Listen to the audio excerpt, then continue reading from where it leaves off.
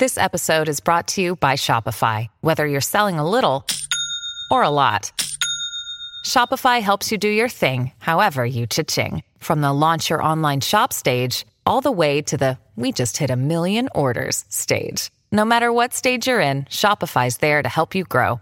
Sign up for a $1 per month trial period at shopify.com/special offer, all lowercase. That's shopify.com/special offer.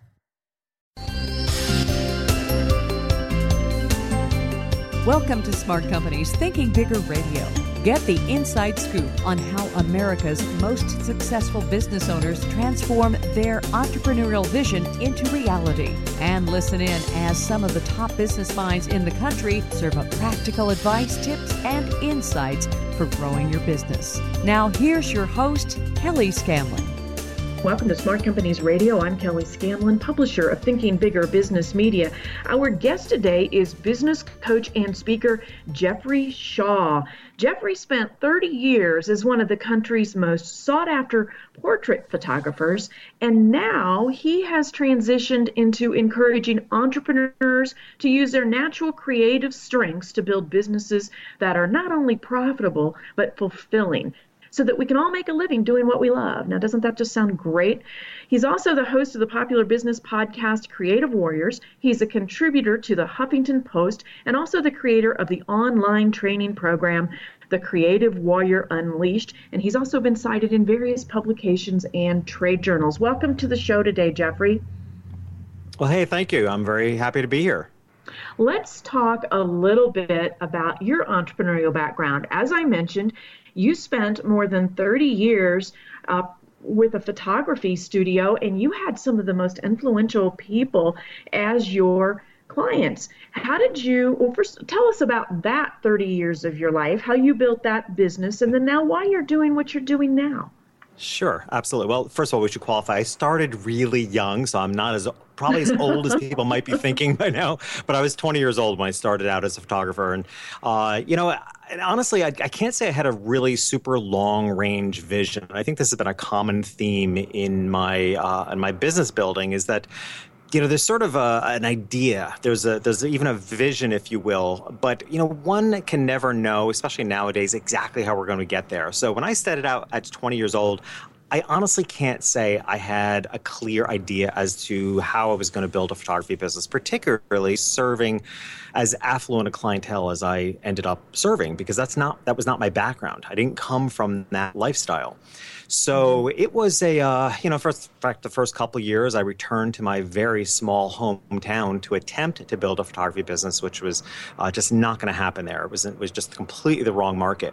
So I reset the table and sought out a market that felt more aligned with my values, not so much that I knew or even understood what having a lot of money meant, but I knew that there were people out there that were more likely to appreciate the long-term benefits of having family portraits and would be willing to pay for it.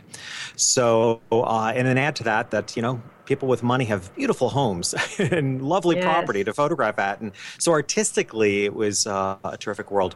And then, again, looking back, I can't say I was highly conscious of what I did probably for the first 10 years. It was a building moment-by-moment thing. And it wasn't until other people started coming to me and saying, my gosh, as a photographer, you're phenomenally successful. How did you do it?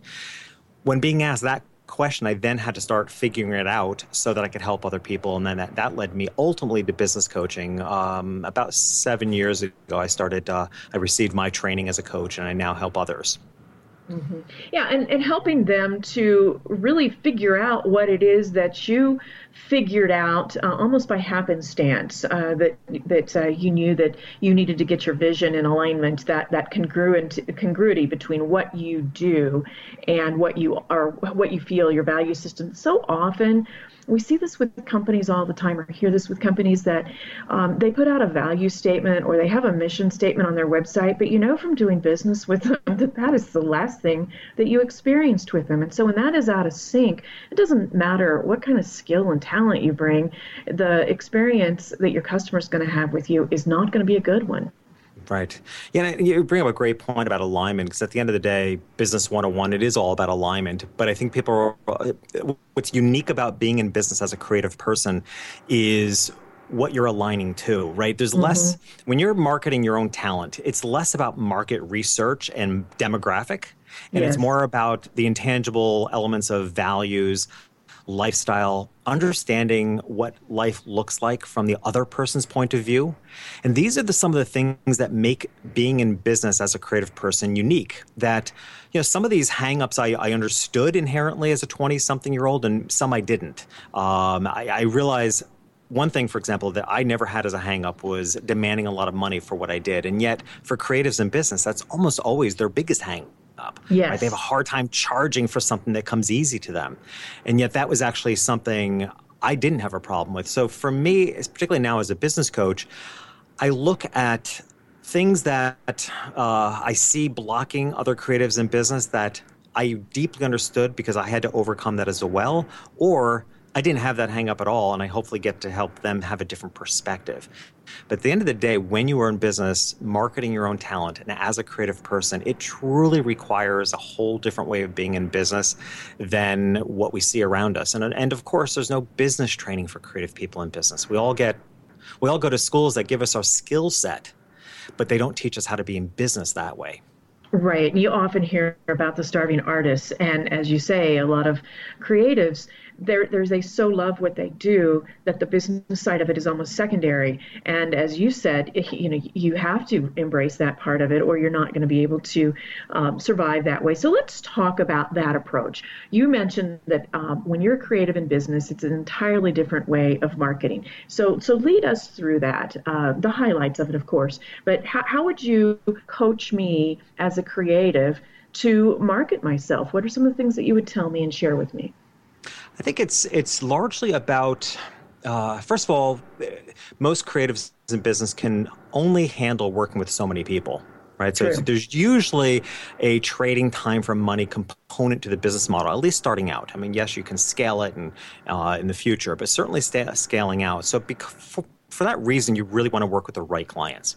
So I think the path is that first you have to get really clear on your value system, what you value and what you stand for. What's your unique message? That's hard work to do, and it's really hard to do on your own, particularly when it's your own message. And this is one of the core blocks for people, because it kind of the classic phrase, it's easier to do for others than it is for ourselves. Yeah. We can look at other people's businesses and get their core message, or we can pick up on other people's core skill sets. It's really hard to do for ourselves, and it's even more difficult to turn that into a brand, into a marketing message. So we almost always need help through that process. But step number one is you have to know what is the beacon of light that you're even sending out. What is your unique aspect? So one, you have to identify that. Then from a practical branding perspective, you have to create a unique message. We call it, in my work, it's our trademark name, we call it a standout statement. Now, a standout statement one can think of as a modern day slogan or tagline, but the difference is the energy from which it comes from. A slogan or a tagline, they come from the head. They're well thought of ideas, where a standout statement comes from within, that you get really clear on what you stand for. What's the beacon of light that you even want to put out in the world? What is a message of 3 to 9 words? That's our criteria, because we only have very few seconds to get people's attention in branding. So how can we compose that message that you stand for in 3 to 9 words in a sentence that is only going to make sense to the people that get it? And that's the critical part, because we tend to have business models that are trading time for money. We don't want to serve the whole world. What we want is to serve the right people. So you want to create a way of thinking and demonstrate that through your standout statement that's so unique that only the people that are going to get that even understand it, and then they kind of just are naturally drawn to you. And that is a big component of being in business today, is particularly as another unique aspect of being a creator. We have to compel more than we tell. If we tell people how great we are and how talented we are, it turns people off. So instead, we have to turn that around, right? I mean, that's again one of the unique aspects of when you're selling yourself, because you can sell a product, you can tell somebody how great your product is, but when you're telling people how great you are, it has a very different flair. It's difficult. Right. We have to compel people towards us rather than tell them about us. All right, so we need to identify the beacon that we're sending out, and we also need to identify our standout statement. As you said, that's more about the energy that's coming from. It's not so much from the head, which a lot of taglines come from. It's more about compelling and more than telling. This brings up a couple of other things, though. You talked about this coming from within. It's in line with your value system as the creative. How do you scale that, though? It's your talents, it's your values, and people get associated or used to hiring you as a photographer. And they get used to hiring somebody to write for them or whatever the creative job might be. How do you scale then when what they want is you, your talent, your particular skill, and the energy and the uniqueness that you as a person brings to it? Mm-hmm.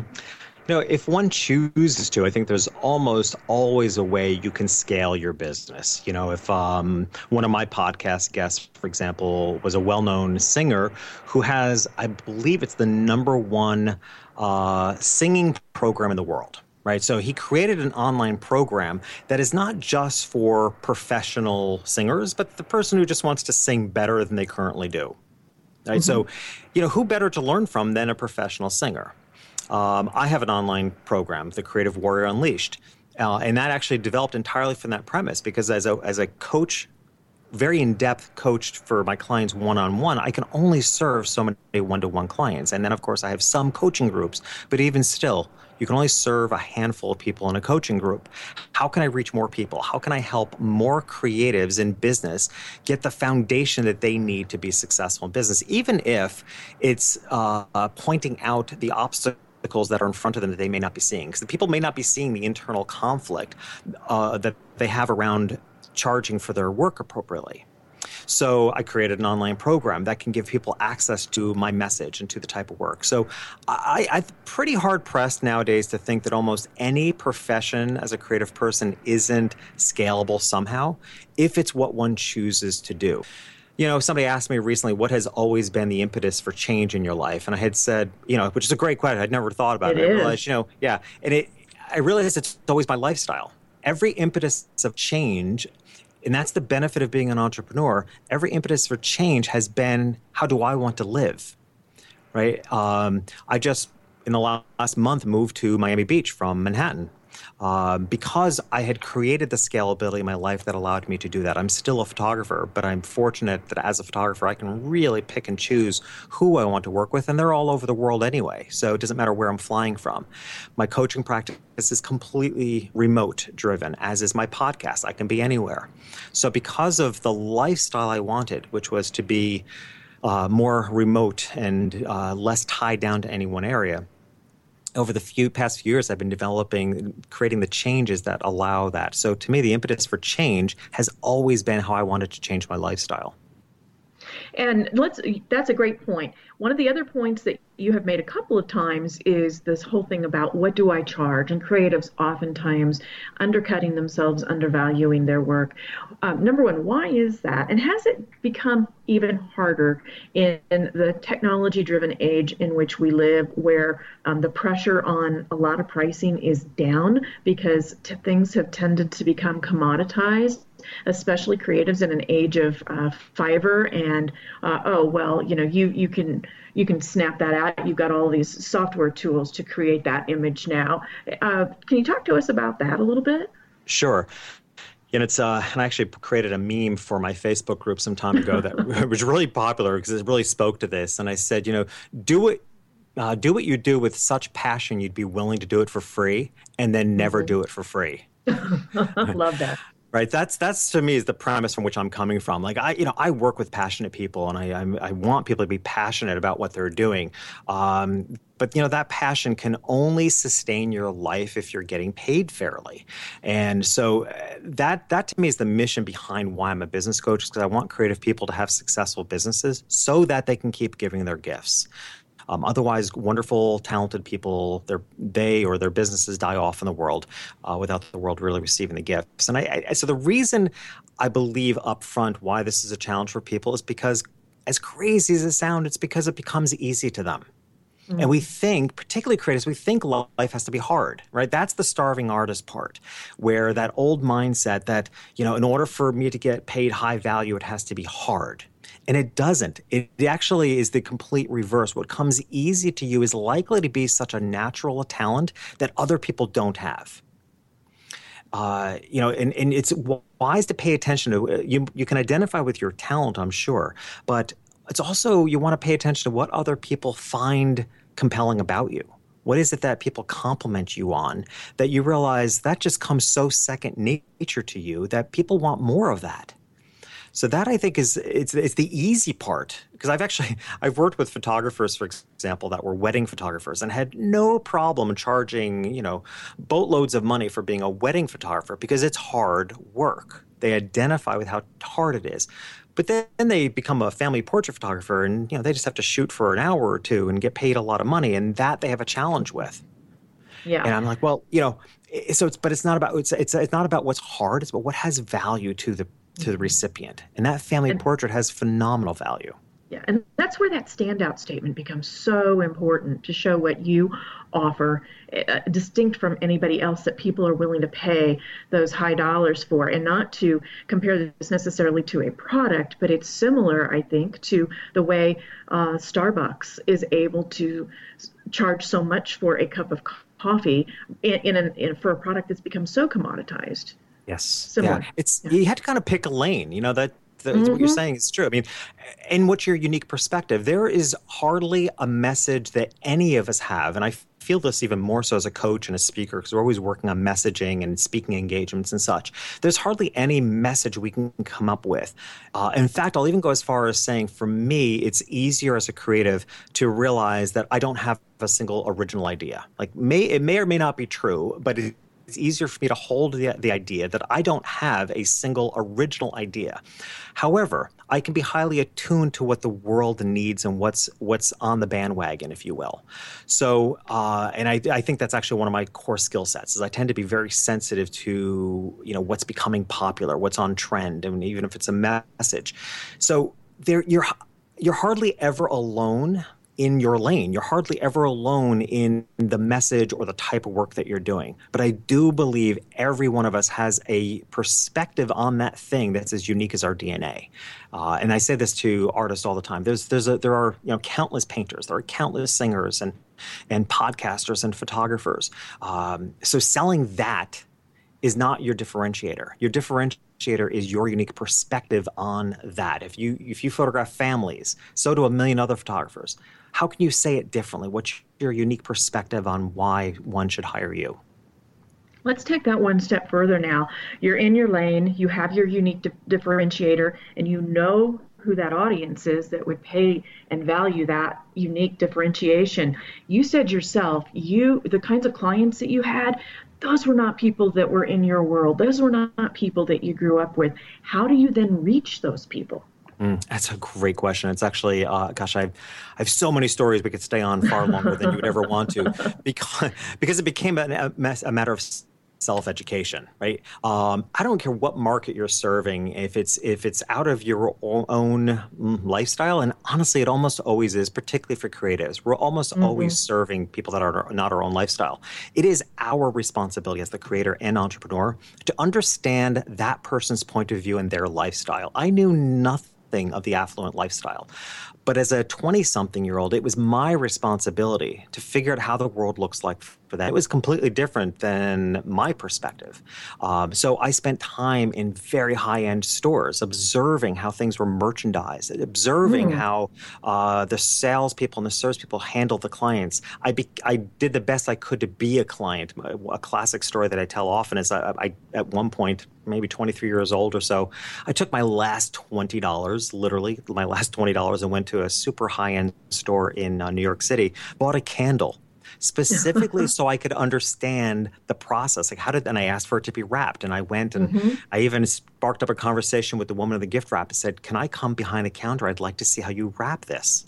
Wow. I wanted to understand how are things packaged when for the affluent. And I realized there's a secret language to that.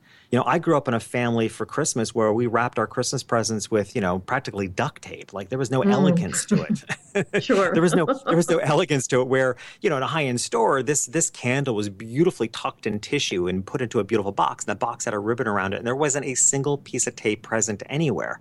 Reason being is I asked the woman, I said, why is there no tape? And she said, because when the customer buys this and they're giving it as a gift, they're going to want to open it to make sure it's not broken before they give the gift. But they have to be able to put it back together and not have anybody know. Mm-hmm. Right. So it's there's things like that. So I don't care if you're serving, a high-end client or a Walmart client. It's up to you to fully understand the lifestyle. So Sam Walton and the people that run the Walton, they don't live like their customers, but they get their psychology. And that's the job of the entrepreneur, and particularly the creative. It's our job to really understand how the world looks like from the perspective of the people we're serving. Absolutely. And you made reference to we're not going to have time to get to everything we probably want to talk about today. So you're just going to have to come on again if you're open to that. But I want to hear from you, someone who has had such a successful career with your own business and who now coaches others. What's a common piece of business advice that we hear from the experts all the time that you disagree with? Oh, gosh. Well, probably the biggest one is this idea of finding your niche market. Mm-hmm. Creatives, we are inherently multi-passionate. We can call that lacking focus. We can call it multitasking. I prefer to call it multi-passionate. We are squirrel chasers by and large. And I actually think that needs to be embraced. And I think it's so perfectly aligned with being a creative person in business today because it's really hard, as we were talking about a moment ago, it's really hard to survive on a single business line, right? We likely have to diversify into a more portfolio business model. Because our time is limited. So a trading time for money business model runs out of time. You want to figure out how you can scale it. There might be other avenues you want to go in. I believe if there's to be a niche at all, the niche is what we stand for, coming right back to that standout statement. Yes. When we identify what it is that we want to stand for in the world, what we want to say at the end of our lives, that this is what we stood for, why not find multiple mediums that we can express that with? Just like the Renaissance painters did of the past. They didn't limit themselves by this idea that you must find a niche. Like, Michelangelo, you can only use oils, right? That just would never work, right? So that to me is the and I know for certain for the people I serve, that has been that one thing. Find a niche, focus on one thing. Asking creative thinkers to be somebody different than they are. Stop chasing squirrels, focus, find a niche. It has made some really creative people absolutely miserable. And feeling like business is a horrible thing, and it's not. Right. And you hear that all the time. Focus, find a niche and go for it. You're in the midst of writing your first book right now. Tell us about that book and what it's about. I'm so excited. It is in my first book. And boy, writing a book's a lot more work than I thought it was going to be. Oh, congratulations. Thank you. It is about having it all in our lives and no longer trading off and making compromises. And one of the foundation components of that is living our lives in a zone of possibility instead of the zone of expectation, which so many of us inherently live in. I mean, expectation, by its pure definition, has a predetermined end to it. So even if you are quote unquote, listening to all the motivational gurus in the world, living beyond your expectations, but purely holding it as an expectation, there is a predetermined conclusion. And I believe and know and have created for myself that there's a different way of thinking outside of that where, there's a lot more possibilities, that life does not have to be, taking the good with the bad, trading off and living with compromise, that we can live in a much more open way. And instead of saying, this or that, I'll take both. I actually, in the book, I challenge people to next time you go to a restaurant and they ask you if you want spicy fries, curly fries, waffle fries, tell somebody, just say yes. And insist, right? And just say, I'll have a sample plating of all the fries, right? I mean, why are we constantly put into having this, this choice? Why can't we have everything? And I believe that we can. Yeah, no, that is going to be a wonderful book. I can just tell, and I am going to do that next time I go, and just watch the expression on their face. Exactly. People now, are not used to getting that pushback of, make a choice. Well, I don't want to make a choice. Right. Now, when is the book going to come out? It should be next spring. I'll finish writing it this fall, so we're looking towards next spring. All right. And again, we're going to have to cut the interview here, and there's much more that we can all learn from you. What's the best place to go to find out, if you want to find out more about Jeffrey's speaking engagements or coaching opportunities? We didn't really even get into all of those things. Where can we go and find information about that? Well, what I find people seem to love the most is getting a flavor of how I think and work. So if you go to weekofthewarrior.com, it is a free 7-day online course, which is a lot of fun. You get one powerful question every day that you get to challenge yourself by answering. And each day in return, you get a piece of the puzzle. And at the end of the 7 days, it creates a path of the creative warrior. So that's weekofthewarrior.com. And then secondly, my primary community website is creativewarriorsunite.com.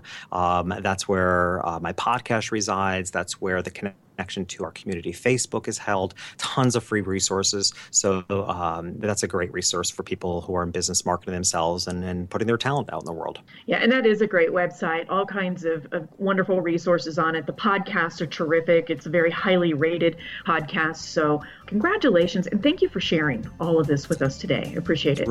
It's really been a pleasure. Thank you. And if you'd like to learn more about how to grow your business, please follow us on Twitter at iThinkBigger. Follow us on Facebook at Thinking Bigger Business Media, or visit our website, ithinkbigger.com. Have a great weekend. We'll see you next week. This podcast is a part of the C-Suite Radio Network. For more top business podcasts, visit c-suiteradio.com.